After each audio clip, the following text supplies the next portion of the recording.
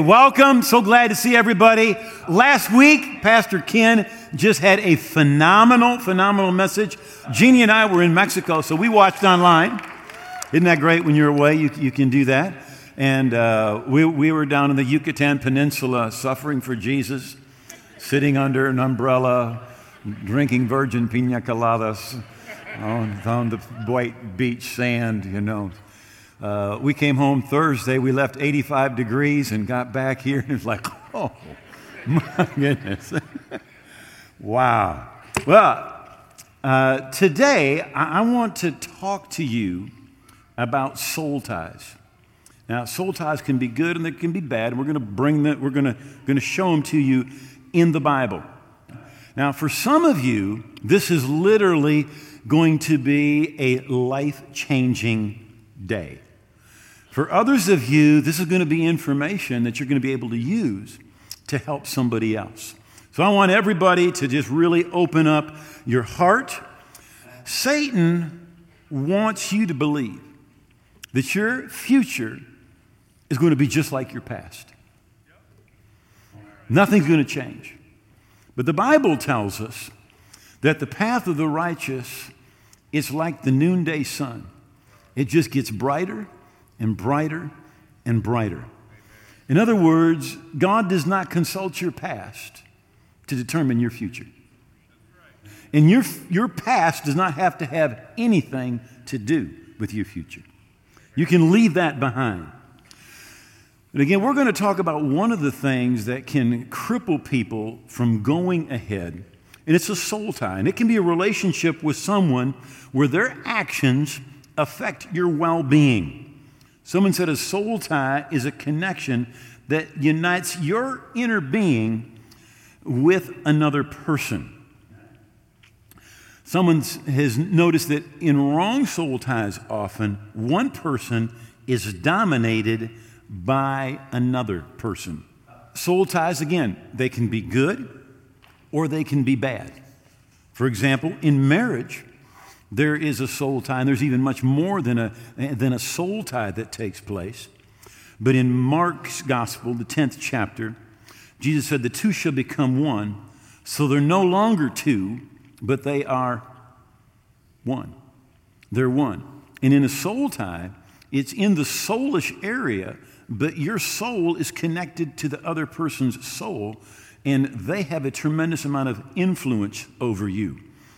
One of the best known stories literally in the Bible is found in 1 Samuel chapter 17. In fact, this story, many people know it and don't even know it's in the Bible. It's a story of David killing Goliath. David is about 14 years old, gets up in the morning, and his father says, I want you to bring some food to your brothers that are in the army. And what has happened, there's been a stalemate. There's a hill over here, a valley with a little stream running through it. Last time we were there, the valley was full of green peppers, by the way. And then on the other side, there's another hill. Israel's on this side. Philistines are on this side. Every day, every morning and every night for 40 days, there's been a Philistine by the name of Goliath. Now, it depends on the size of the cubit, but the Bible says he's 6 cubits in a span. That means he's someplace between 9 foot 6 inches and 12 foot tall. He's a big guy. And he comes out and he says, send me somebody to fight with me. And if I can kill him, you will be our slaves. If he kills me, we'll be your slaves. And the Bible says for 40 days, the Israelites hear that man and they are literally terrified. But when David comes and hears, he said, I'll go and fight that guy. They end up sending him to fight. 14-year-old kid. He's got a shepherd's staff. He's got a sling. And he's got a little pouch. And the Bible says he goes down to that stream and he picks up 5 smooth stones. He goes to fight that giant. And you know the story. He takes that sling, hits that giant right in the forehead. He falls down. He goes over, takes out the sword, cuts his head off. When the Philistines see it, they run. Israel takes off after them, and there's just this great victory. Well, Saul's son is a bit older than David. His name is Jonathan. And when he sees it, the faith and the bravery and the valor that David has, he goes over and he talks with him. He says, and when he had finished speaking to Saul, the soul of Jonathan was knit to the soul of David. And Jonathan loved him as his own soul. His what part? His soul was knit to David. And literally, it's just this tremendous friendship that takes place. When Jonathan's father is trying to kill David, it is Jonathan that saves David's life. When David is hiding in a cave and he gets discouraged and ready to give up, it's Jonathan that goes out and encourages him and says, you're going to become king, and my dad knows it, and I'm going to be at your side. And later, when Jonathan is dead, David adopts his son and brings him into his house and literally brings him up as his own, and he sits at his table and eats every day. Right? It was a good soul tie, a good one. But they can be good and they can be bad. In 1 Corinthians 6, it says, or do you not know that he who is joined to a harlot is one body with her? For the two, he says, shall become one flesh. For 45 years, I jogged anywhere from 30 to 70 miles a week. Just was my favorite thing to do, get out and kind of just think and get alone. And every place we went, we lived, when we almost always lived out in the country.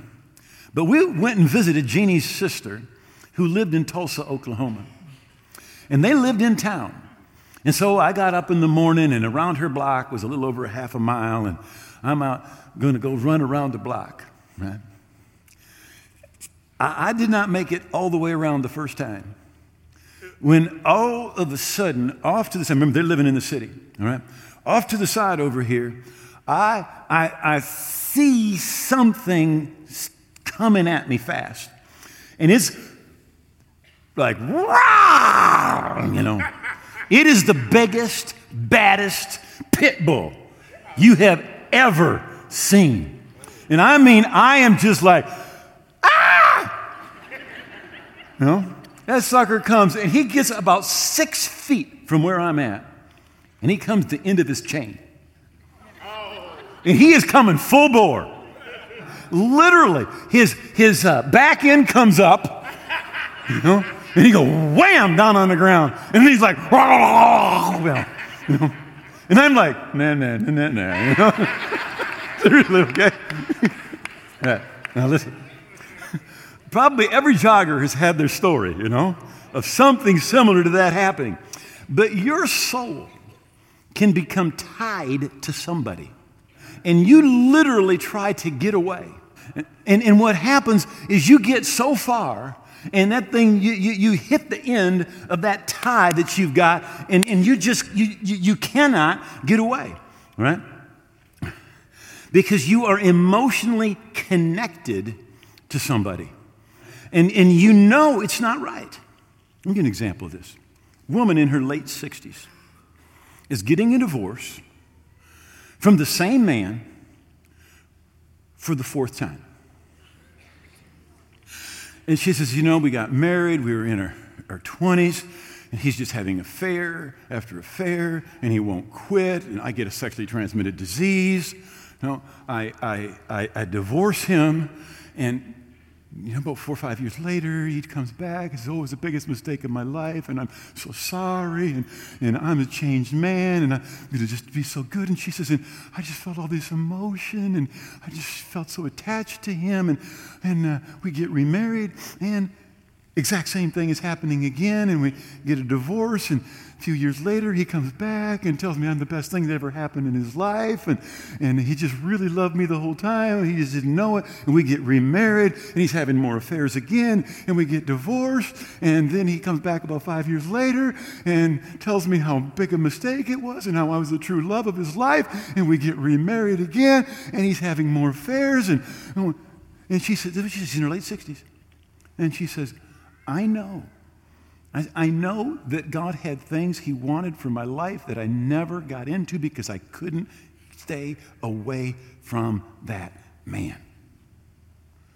I just couldn't stay away. I tried, but I could not stay away. People get stuck. They're tied. They never fully move on. They want to sever that relationship with certain people, but it just seems like they just can't do it.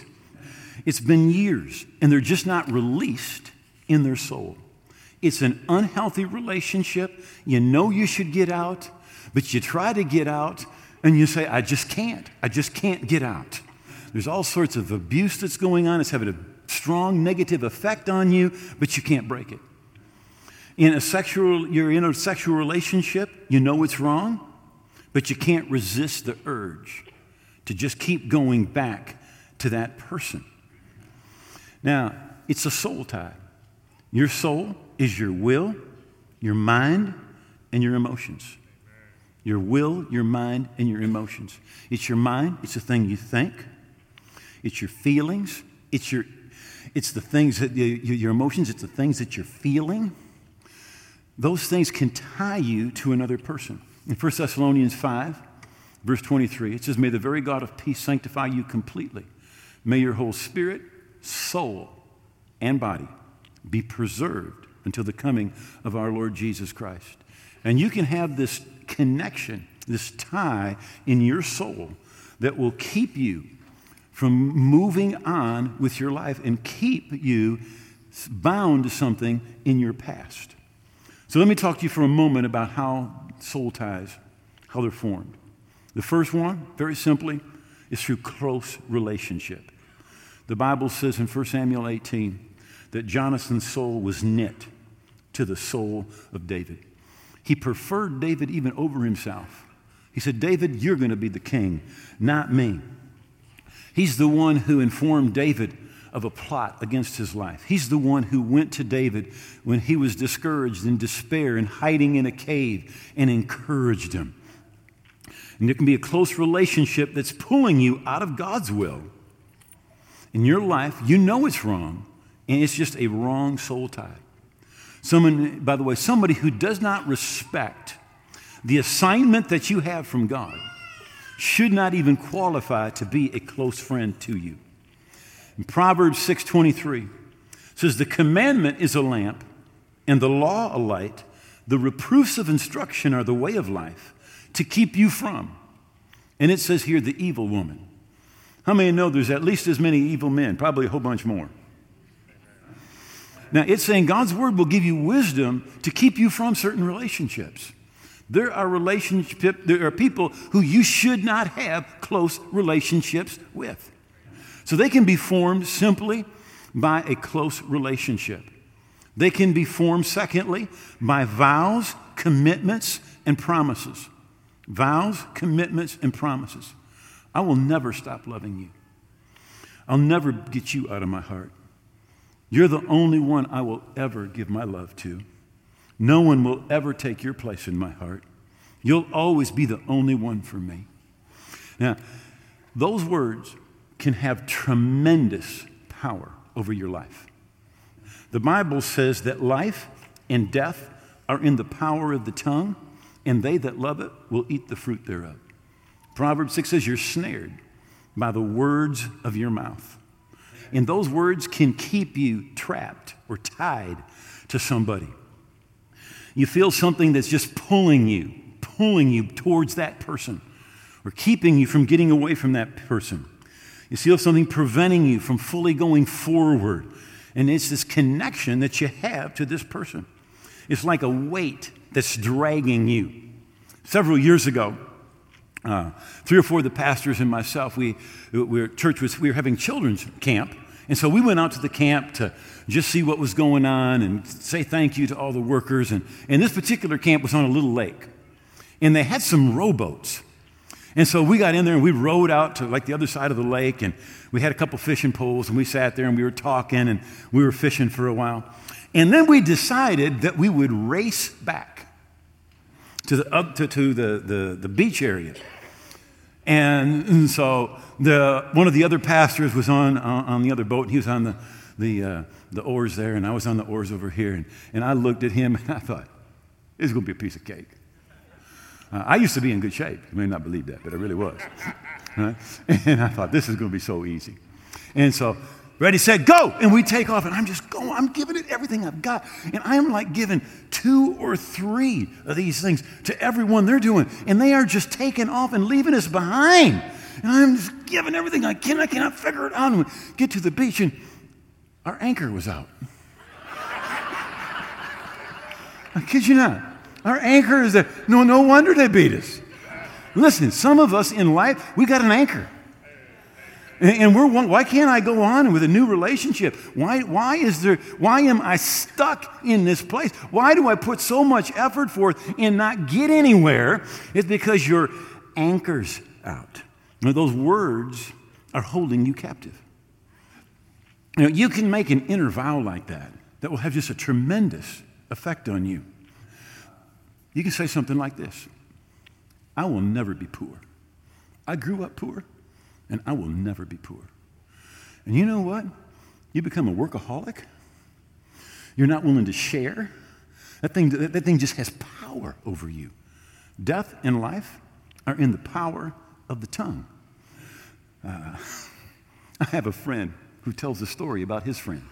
His friend grew up with parents that were like health nuts.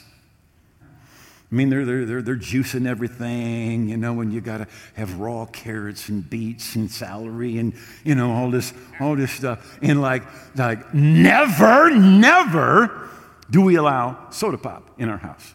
Never. And you can never have a soda pop, ever. Well, someplace he had one, liked it. And he said, when I grow up, we will never run out of soda pop in my house. We will always have soda pop. All right, it's true. Listen. You could not get in the garage because the garage was full of crates with cases on top of soda pop. And this guy's like, yeah, I like soda pop. I don't know why, but I just always got to have a lot. Yeah. Snared by the words of your mouth. You go through a betrayal and you say something like this: I will never trust another man, another woman. I will never trust. And you are snared by the words of your mouth. You're in a home where you're disciplined, but it's really abuse. And you say something like this: I will never discipline my children. Yeah. And they're little hellions. You know it's true. Amen. But somebody makes an inner vow. Amen. But you can make an inner vow about another person that will create a tie to that person. So one of the ways that they're made, you see, is when you make that sort of a commitment, you say those things, and you may not even remember it. Girl's in her early 30s. When she was 16, she had a boyfriend in high school. Just loved this guy. They broke off, and then he began to contact her. Almost every year, he would contact her. He'd just say, I'm thinking of you. What we had was so special.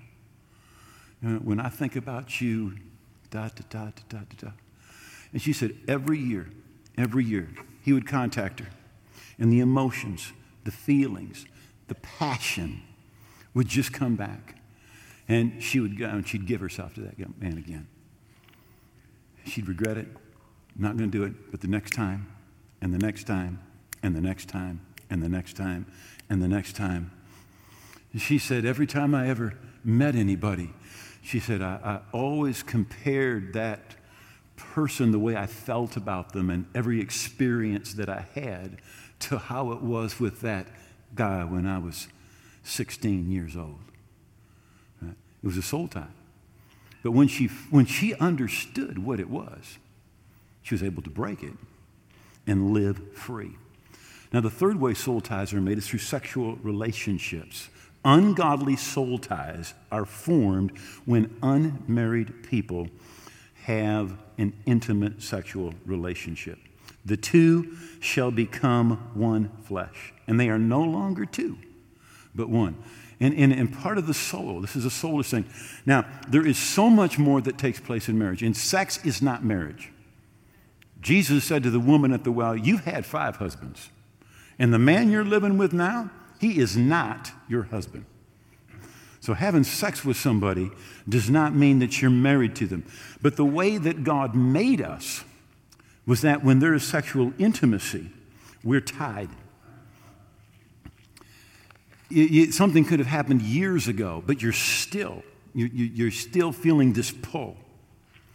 Savelle Foy wrote and said this: when we give ourselves sexually to another person, a part of our soul is chipped away. And when we give ourselves to many sexual partners, many pieces of our soul are chipped away. Eventually, we'll feel like one fragmented person incapable of loving just one person fully and completely. Sometimes blocking us from giving our whole selves to one person, perhaps even our marriage partner, because we're not a whole person. Our soul is still tied to some degree to people who we've been intimate with.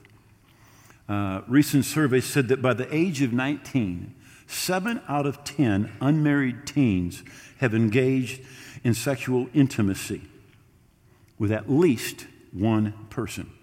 Now, that's why really I believe there's so much divorce today, is because we're not whole. We're sexually tied. There's this soul tie that we have with somebody else. Their soul is divided. It's fragmented. The Bible says in James 1:18, the double-minded, the double-souled person is unstable in all their ways. In all their ways. I just want to take just a moment and say something because of the day that we're living in. Facebook affairs. All of by the way, Facebook is not responsible for affairs any more than the person who takes a car to rob a bank could say that the car is responsible for robbing the bank. But it is a vehicle that is used today that has created a tremendous number of affairs, hookups. Connecting with the opposite sex to exchange pictures, chat, and socializes opens a Pandora's box filled with curiosity, excitement, temptation, passion, and opportunity. To see a snapshot of an old flame can ignite a spark of interest that may bring a flood of memories to come rushing back. What appears to be a harmful connection, or an unharmful connection, has the potential to become extremely dangerous. I just want to caution you about Facebook. You may need to defriend a whole bunch of people. You may need to delete a bunch of stuff off your Facebook, all right? Don't give the devil an opportunity. The Bible says, make no provision for the flesh. But breaking soul ties, I want to get to this. We just have a few moments left. Number 1 is decide to please God more than anyone or anything else. Number 1, decide to please God more than anyone or anything else. Jesus said, but seek first the kingdom of God and his righteousness. And listen, you will never be free unless you have a strong desire to be free. You will never be free without a strong desire to be free. In Mark 11, Jesus said, I say to you, whatsoever things you desire when you pray. Desire. And this is one of the things that I believe so many people miss out on when it comes to prayer. Jesus said to earnestly pray the Lord of the harvest. And there's a lot of prayers that go up that you couldn't tell 2 days later if it got answered or not because you just don't care. You know, Lord, do this, Lord, do that, Lord, do the next thing. But there is really no desire. And Jesus said to pray earnestly. He said, whatsoever things you desire. Too often, as Christians, we're like a bunch of Buddhists. You say, you're criticizing Buddhism? Let me tell you about Buddhism. Buddhism believes the problem with everything in the world is desire. If you can get rid of all desire, you'll hit nirvana, which you don't even want to know about, okay? Because basically you turn into nothing and you join the cosmos. But the problem with this world, they believe, is desire. Let me tell you something. The Bible does not teach that. In fact, the Bible teaches when you pray, you need to go with desire. And you need to pray earnestly. And you do not get free if you do not have a strong desire to be free. Ephesians 5, verse 10. You groped your way through that murk once, but no longer. You're out in the open now. The bright light of Christ makes your way plain. No more stumbling around. Get on with it. The good, the right, the true. These are the actions appropriate for daylight hours. Figure out what pleases Christ and then do it. Nike, do it. Just do it.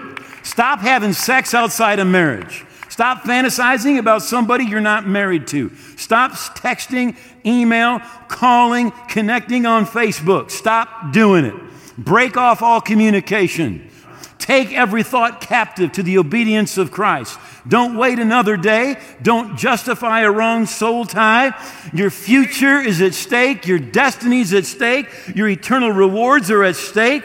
Choose God over people and feelings every single time. The devil wants you to believe your past is connected to your future, but in Christ it is not. And you can break away from your past. The path of the just is like the shining sun that shines brighter and brighter unto the perfect day. Jesus said, Mark 8, he said, if anyone intends to come after me, let him deny himself, forget, ignore, disown, and lose sight of himself and his own interests, and take up his cross and join me as a disciple. And siding with my party, follow with me continually, cleaving steadfastly to me. You know, you need to declare your freedom, break every tie, and connect with Jesus with all of your heart. It is an imperative. Number 2, declare what the blood of Jesus has done for you. The Bible says in Revelation 12, they overcome him by the blood of the Lamb and the word of your testimony. And we need to testify what the blood has done. And the Bible says you weren't redeemed, bought back with corruptible things like silver or gold from the vain conversation or the way of life that you received by tradition from your fathers, but with the precious blood of Jesus. In fact, I'd like everybody, we're not done, but I'd like every head bowed for just a moment. And I want to take authority in this place and over wrong soul ties. And I want you to agree with me. If this is connecting with you in your heart, in your spirit, I want you to agree. Right now, in the name of Jesus, we renounce every wrong soul tie that the devil has used through relationships. We cancel all the ungodly, destructive, hurtful effects of wrong relationships in Jesus' name. There'll be no effect at all upon any of God's children, upon their marriage, their family, or their ministry. And we forbid the enemy's interference and continuous use of those relationships against them. And we claim the blessing of God in the name of the Lord Jesus Christ over their relationships, over their family, over their children, over their marriages, in the name of Jesus. And by the power of his blood, we declare God's people purchased and free in Jesus' name. In Jesus' name. Now, number 3, build yourself up with the Word of God. It says, as newborn babes desire the sincere milk of the Word, that you may grow thereby. You need to grow in the Lord. You need to be strong in the Lord and the power of his might. Get the Word of God inside you. Joshua 1:8, this book of the law shall not depart out of your mouth, but you shall meditate therein day and night, that you may observe to do according to all that's written therein. Then you will make your way prosperous. You will have good success. And number 4, don't go back.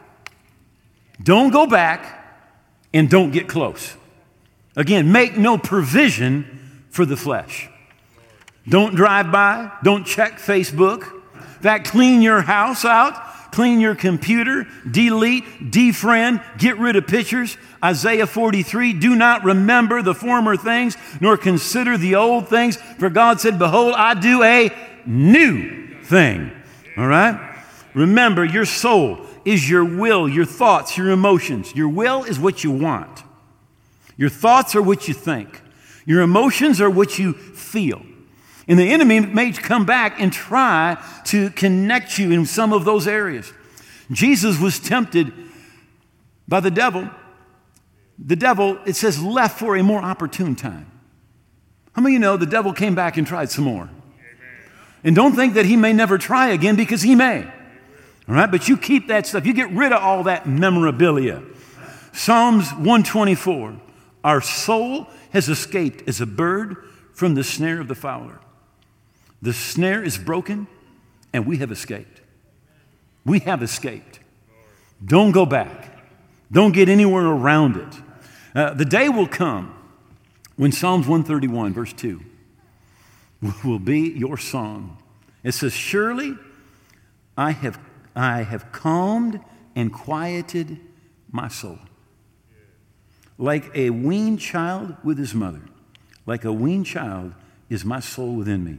Calm and quieted my soul. How many of you ever weaned a child? Let me just tell you, those of you who haven't, this is what it's like. Wah! Days, hours.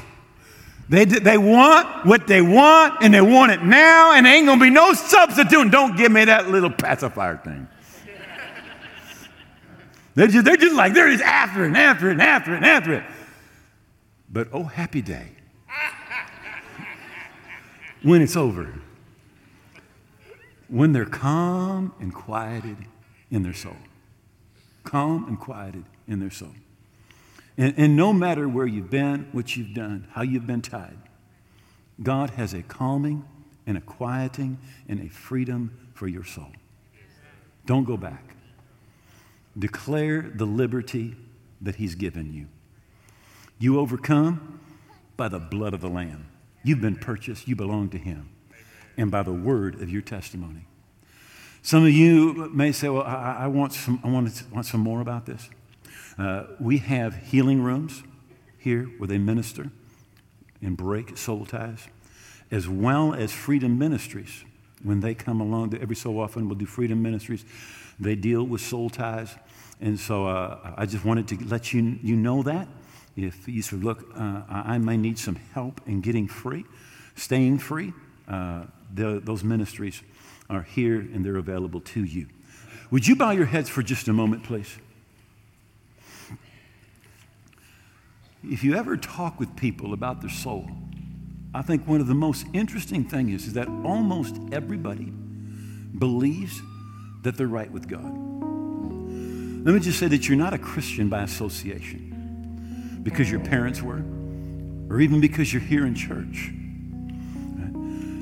And what most of the people believe is you just be a good person. If you're just a good person, you're going to go to heaven. I want to tell you something. The Bible does not teach that good people go to heaven. The Bible teaches us that forgiven people go to heaven. And that no matter how good you've been, you need to be forgiven. See, there's only one way. Jesus said, I'm the way, the truth, and the life. And no one can come to the Father except through me.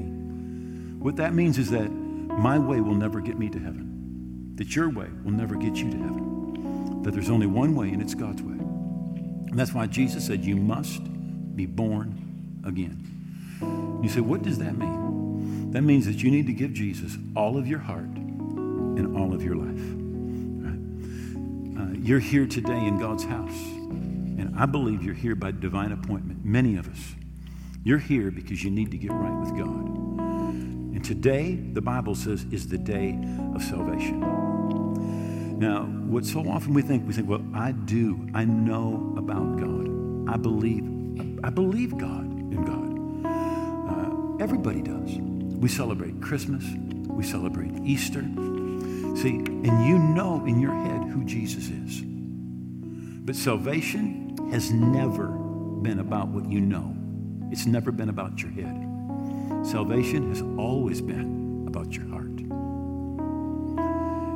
And if you haven't given your heart and your life to Jesus, you still haven't. He's not a thief to steal it, a manipulator to somehow deceive you into giving it. The choice is yours. And if you have not consciously given Jesus all of your heart and all of your life, you still have it. And he won't take it by force.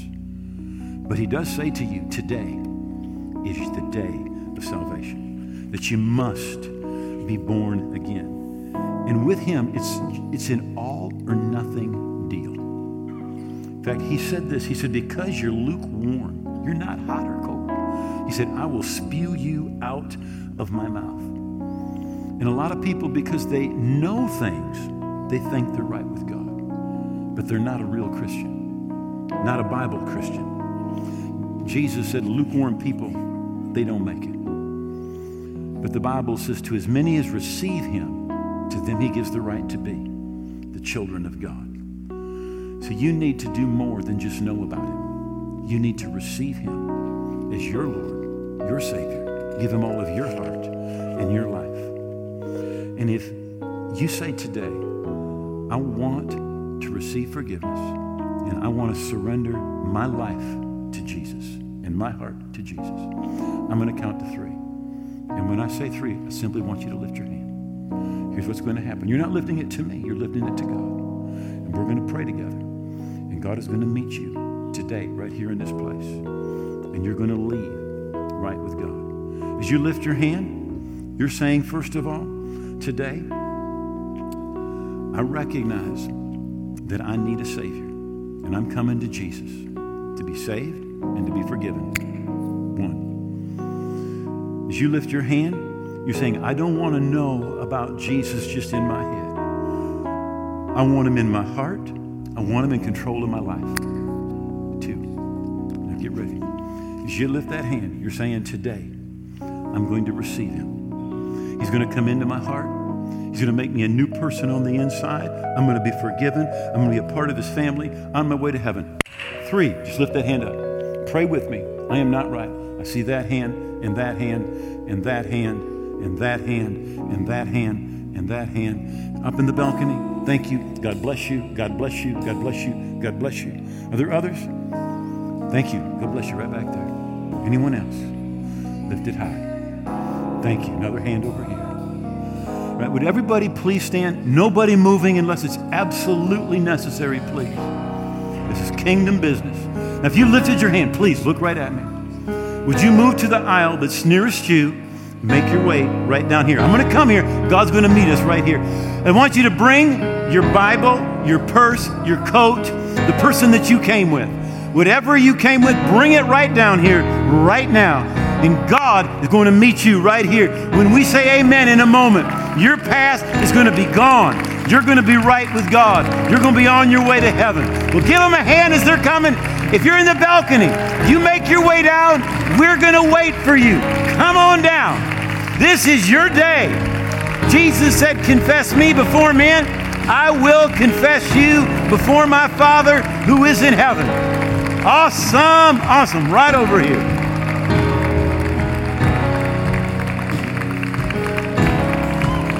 Nobody from the balcony. Okay. Awesome. Yes. All right.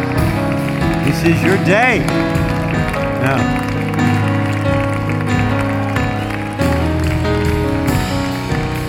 all right. 45 years ago, right where you are today, prayed this prayer. Right? That's 45 years. It's still working. Right? We're going to keep working, and we're going to pray this prayer. And 45 years from today, this prayer is still going to be working. It's going to be working in your life. God's going to do something supernatural for you today. Now, Romans 10, verse 13, this is what it says. It says, whosoever, that means you, and you, and you, and you, and you, and you, and you, and you, and you, and you, and you, will call on the name of the Lord. We're going to call on his name the way the Bible shows us to. Right? And this is the great thing. This verse has a promise. This is what it says. Will be saved. I mean, God can't lie. So you do this from your heart. You just pray this from your heart. And when you say amen, you're going to be right with God. Forgiven. Your past is going to be gone. Oh, yes. Come on. Yes, yes. All right. Come on. Right. Now, everybody, I want us all to pray this together. Now, here's what you need to do. You need to make these words your own. Right? But just place one hand over your heart. Lift your other hand towards heaven. Say, oh God, I believe Jesus died on the cross. I believe his blood paid for my sins. I believe that he rose again. And I believe he's coming again. I give him all of my heart and all of my life. I'm going to serve him all of my days. I thank you love me, that I'm forgiven, that you make me a part of your family, that you make me new on the inside. And I am yours today and forever. In Jesus' name, amen.